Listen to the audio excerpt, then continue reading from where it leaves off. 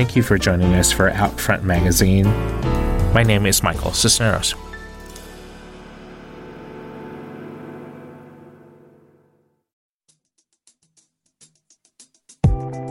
You are listening to the Audio Information Network of Colorado. This recording is intended to be used solely by individuals with barriers to print.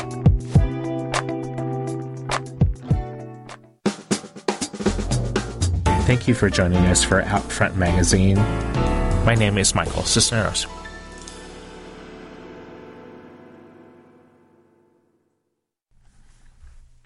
This is the reading for November 14th. Today we will be reading First Out Lesbian Woman Elected to New Jersey Legislature by Penn Watkins. Movie Review, Denver Film Festival Roundup Days, 8 through 10, by Julie River. And Oakland officials announce new Lakeshore LGBTQ Cultural District by Claire Seong.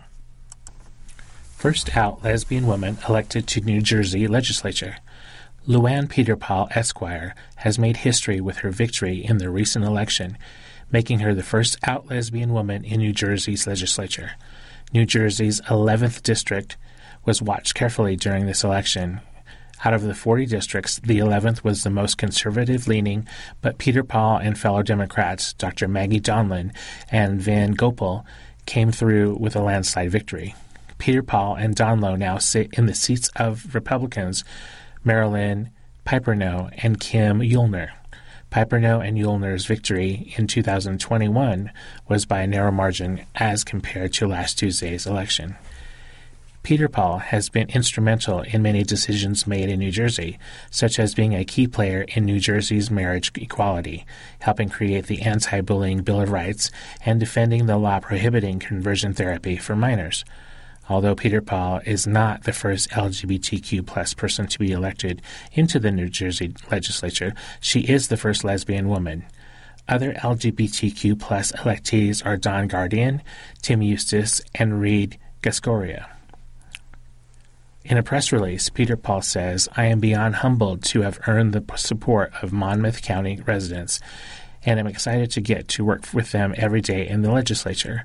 I am also humbled to be making history as the first openly gay woman elected to the New Jersey legislature. I stand on the shoulders of countless trailblazers who fought for equality and opened the door for people like me to serve my community in elected office. Thank you everyone who has shown up for the campaign this year. We truly could not have done this without the amazing community we built. I want to especially thank my wife, Robin, my incredible partner of 40 years, for joining me on this incredible journey. I might be the first, but I certainly will not be the last." Movie Review, Denver Film Festival Roundup Days 8 through 10. The 46th Annual Denver Film Festival just wrapped up this weekend, and the whole thing happened in your own backyard, with some of the greatest films in the world screened as part of this massive festival. We sent our correspondent Julie River out to catch as many movies as she could, and she came back to report on the best films at the festival. Check out the reviews below to see what's been going on down in the Denver Film Festival and get the inside scoop on the films from the festival before these movies get a wide release.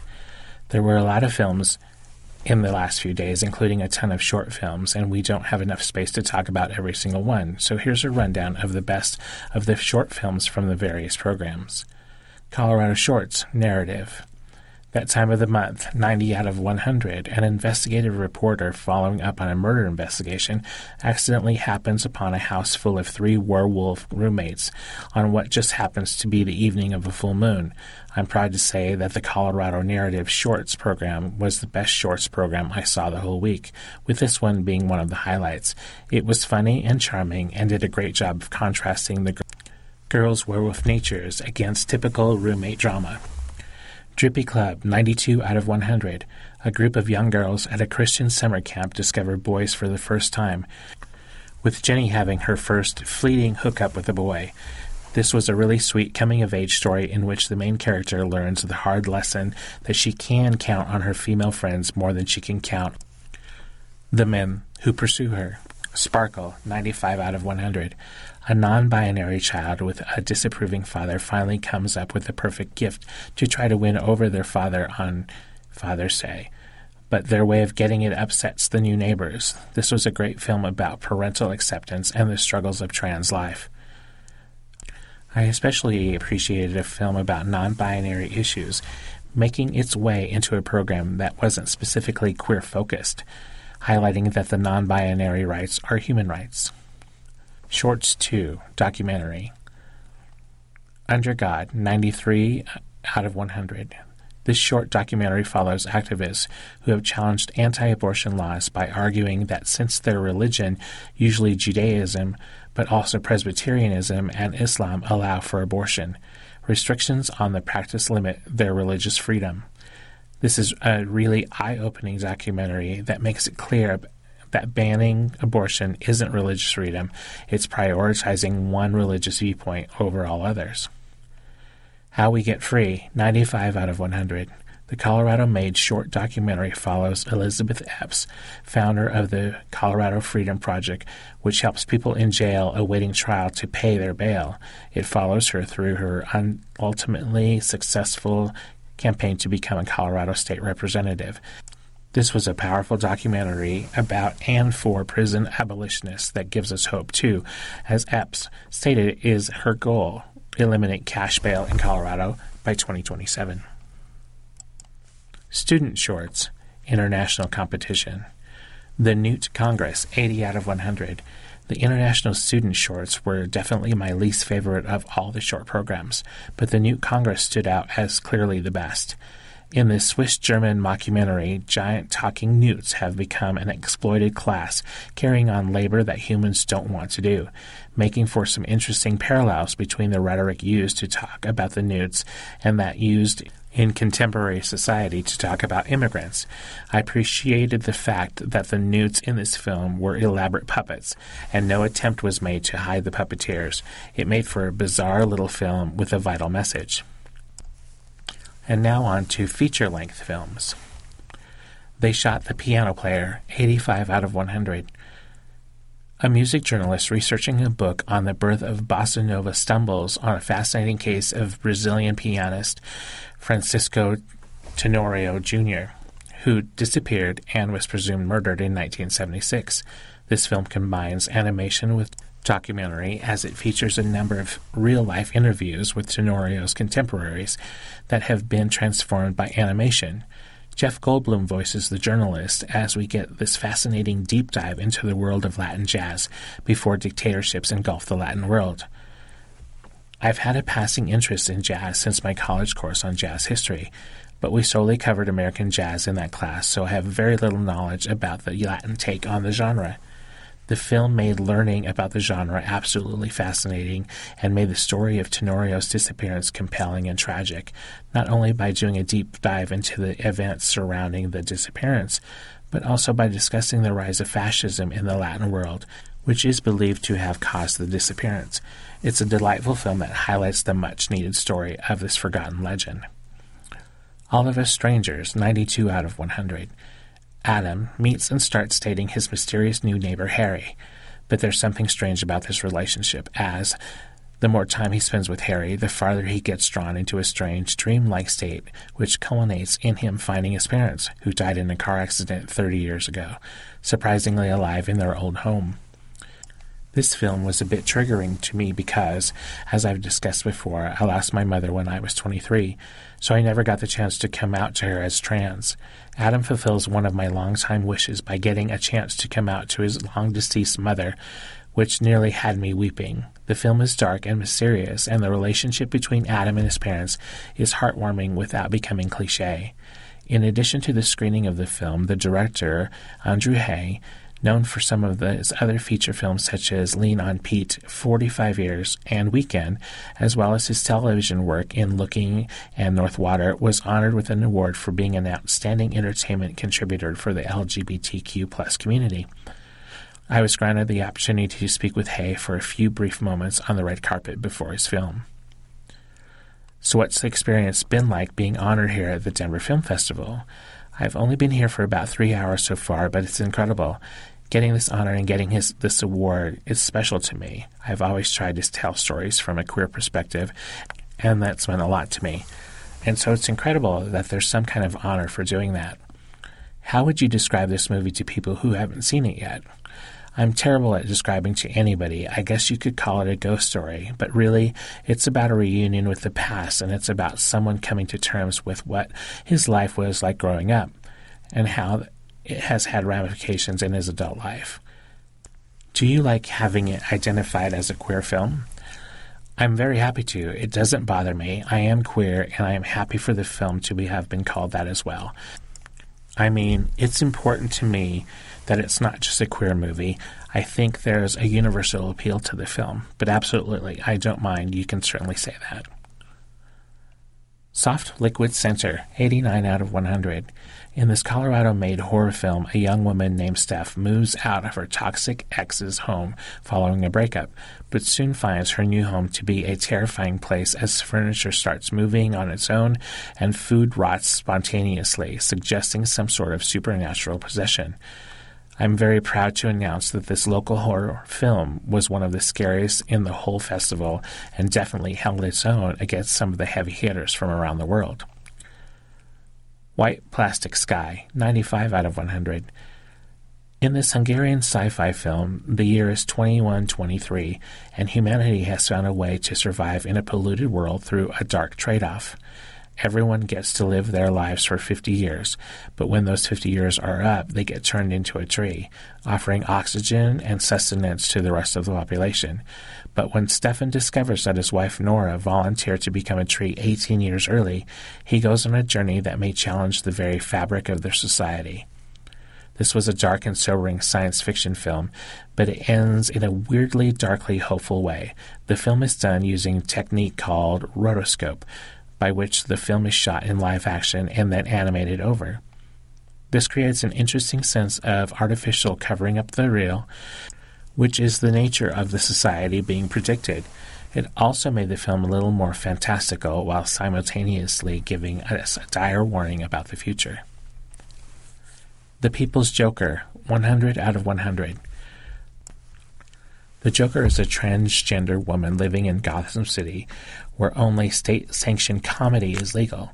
Finding the official comedy troupe to be problematic, she starts her own anti-comedy troupe with her friend, the Penguin, where she meets an abusive trans-masked lover named Mr. J and has to handle being harassed by the abusive and closeted gay man. Batman, transgender filmmaker Vera Drew, takes us on a journey through her own transition and troubled relationship, using the Batman universe as a brilliant metaphor for her real-life experiences. Correctly billed as the wildest, gayest film in the entire festival, The People's Joker is a queer masterpiece that deserves to be seen everywhere. There's no question about the film that it's campy, with no budget to pull off the more elaborate action sequences. Anything that requires a budget that the film doesn't have is recreated with animation or simply with Batman action figures. But that's part of the film's bonkers aesthetic where silliness abounds and there are virtually no rules. Drew's Joker is equal parts the Joker and Harley Quinn from various different media, with the chemicals that change Harley into estrogen. Mr. J is basically a fusion of Jason Todd from the comics and Jared Leto's notoriously awful Joker from Suicide Squad. But based on the comments from the director before and after the film, Mr. J also represents Drew's own ex. For all of the silliness, the story tells a grounded autobiography that is, at times, surprisingly poignant. Apparently, this film has been plagued by rights issues, with the film getting a cease and desist letter from Warner Brothers shortly before its screening at the Toronto International Film Festival. The film clearly falls under the fair rights laws for parody. But too often, fair right cases are decided solely based on who can hire the most expensive lawyers. Still, Drew soldiers on, and while she wasn't willing to give details, she promised to have struck up a deal to get this film distributed. Going Varsity in Mariachi, 87 out of 100. This documentary follows the fascinating world of competitive mariachi music, following the Edinburgh North High School team in Edinburgh, Texas, known as the Mariachi Oro. I knew nothing about the whole world of competitive mariachi. Apparently, there are even scholarships for mariachi. giving these young people a chance at college through their love of music. The documentary did a great job of explaining the sport to the uninitiated. It also did an excellent job of making likable characters out of all of the kids, and there was even an adorable queer relationship between two of the girls in the band. In the Rearview, 97 out of 100. In this documentary, a Polish humanitarian worker drives Ukrainian refugees out of their homeland to evacuate them following the Russian invasion. Filmmaker Maciej Kamala simply films the passengers and captures their real conversations as they flee the terror of the war into safety. This was a stark and shocking documentary that did a great job of showing the viewer what the war-torn country looks like on the ground. It looks like real people just trying to live their lives. The Denver Film Festival may be over, but Denver Film and the Sci Film Center have a lot more to offer year-round, including a slew of mini-festivals throughout the year. Check out what else they have to offer and fall in love with film. Oakland officials announced new Lakeshore LGBTQ cultural district. Oakland residents celebrated a new resolution to establish an LGBTQ plus cultural district in the Lakeshore neighborhood. Oakland Mayor Sheng Thao, as well as both members of the Oakland queer community and several council members, announced the news in a press event on Tuesday. The Oakland LGBTQ Community Center stands out as a pillar of the new district. It was founded 6 years ago and provides a variety of educational, social, and health-related activities, programs, and services, according to their website. However, the LGBTQ plus community presence in Oakland stretches even further back to the 1950s. Lakeshore was the home to several queer bars, which dominated the scene into the 80s. Many members of the East Bay LGBTQ plus community have long considered the neighborhood as their home.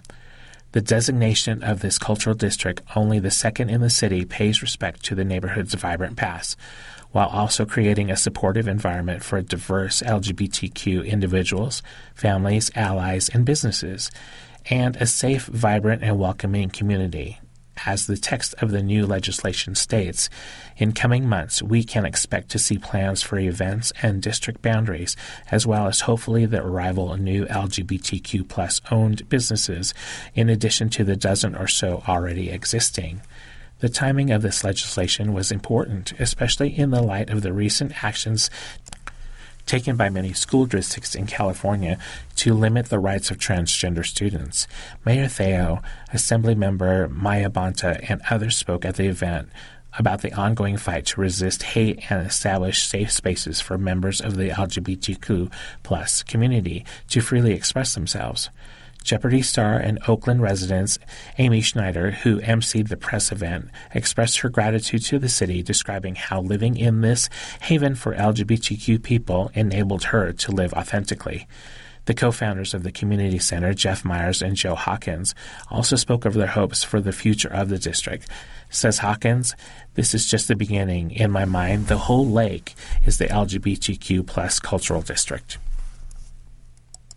Black trans woman Lisa Love murdered. Lisa Love was leaving a friend's home in the early hours of October 17th when she was fatally shot in the chest and the back. The perpetrator of this crime was likely someone local, as people within her community knew that she was trans. Love was only 32 years old at the time of her death. She was a kind, caring woman, a graduate of Kenwood High, and a fan of Maya Scott and Contradiction the Kid. Lisa Love was a person full of passion, ideas, thoughts, and ambitions. She was a person who had her life ripped away from her, and she is not the only trans person to have been murdered this year. Statistically, this year alone, a trans person has been murdered every 9 days, with at least 25 cases having been recorded. That means that we only know a certain percentage of fatal violence against trans people so far this year, due to reports not being made, misgendered by news sources, and other factors. With anti-trans bills and rhetoric being spread on the daily at this point, the day-to-day life of trans individuals is growing more and more dangerous in certain places. According to the analysis done by the Human Rights Campaign, 88% of victims were people of color, with 52% of victims of anti-gay violence are Black trans women. It is a well-known quote by Malcolm X said it best. The most disrespected person in America is the Black woman. The most unprotected person in America is the Black woman. The most neglected person in America is the Black woman.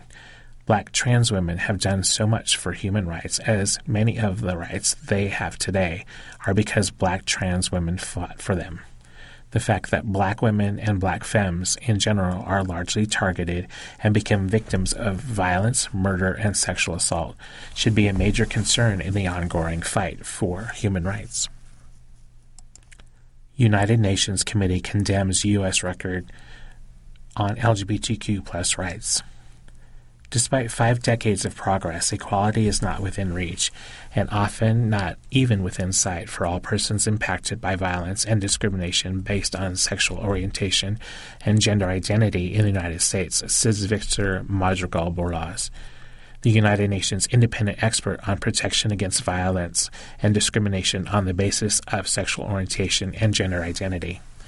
The United Nations Human Rights Committee issued a rebuke of the United States record on civil and political rights, especially in the wake of record numbers of discriminatory state legislation targeting the human rights of the LGBTQ+ community. The HRC review was released on November 3rd. Mr. Madrigal-Borlase, delivering his sobering conclusions in late August following a 10-day visit to Washington, D.C., Birmingham, Alabama, Miami, Florida, and San Diego, California, the expert met with state officials and members of the community who shared their experiences with him. Madrigal-Borlase added that LGBTQ+ people, especially people of color, continue to face significant inequality in health, education, employment, and housing, in addition to being disproportionately impacted by violence. Although the committee recognized that the Biden administration has adopted measures to address the challenges Madrigal-Borlase identified, it also pointed out that these measures have been under attack. I am deeply alarmed by the widespread, profoundly negative riptide created by deliberate actions to roll back the human rights of LGBTQ people at the state level, says Madrigal-Borlase, noting that these discriminatory measures seek to limit comprehensive sexual and gender education, access to gender-affirming care, and rebuild stigma against the wider queer community.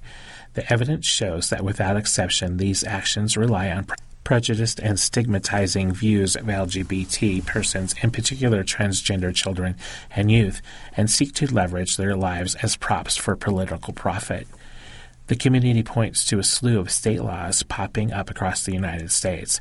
Among these laws are those banning books, prohibiting classroom instruction on sexual orientation and gender identity and LGBTQ+, and prohibiting transgender children from participating in school sports or using bathrooms that align with their gender identity. In its concluding observations, the HRC underscored the prevalence of discrimination against LGBTQ+ people in the U.S. The UN Committee went on to condemn the troubling rise in derogatory speech aimed at queer people, including from public officials, adding that violence against LGBTQ+ people is on the rise. The UN Committee went on to urge the Biden administration to redouble its efforts to support the human rights of LGBTQ+ people in its jurisdiction. The committee's findings should act as a wake-up call for lawmakers in the United States, both state and federal, to stop actively undermining U.S. human rights obligations and repeal these discriminatory laws. Whether or not the United Nations rebuke will be heeded by a conservative wing of U.S. politics that is growing more extreme is yet to be seen. Hungary deems history exhibit inappropriate for minors. Recently, an exhibit in Hungary has been deemed unsuitable for minors due to the inclusion of a series of images that depict LGBTQ+ individuals. This year's World Press photo exhibit held in Budapest was visited by photojournalist Hannah Rea Morales, who shared 5 photos in the exhibit. These photos show a community of elderly LGBTQ+ refugees from the Philippines who have grown old together with their found families. Some of the photos show some of the refugees in drag, which is why right-wing lawmaker Dora Duro complained, resulting in the exhibit being banned for anyone under 18, even with the consent of an adult. Hungary's anti-LGBTQ+ laws purport to be for the safety and consideration of children, but the demonization of queer and trans people often leads to LGBTQ+ children being ashamed of themselves, harassed, and discriminated against as they grow up. Beyond the repercussions of treating being LGBTQ+ as an abnormality, there are also repercussions for not showing minors that history is worth learning. It's evident in our recent world politics, those who do not learn from the past are doomed to repeat the faults of their ancestors. Even though the exhibit simply displays images of the past, every single one of them has a story and a reason for being captured and immortalized. Saying that images of people in drag are harmful to children is frankly disrespectful. Thank you again for joining us for Outfront Magazine. My name is Michael Cisneros. If you enjoyed this program, please register for our free services at www.aincolorado.org or by calling 303-786-7777.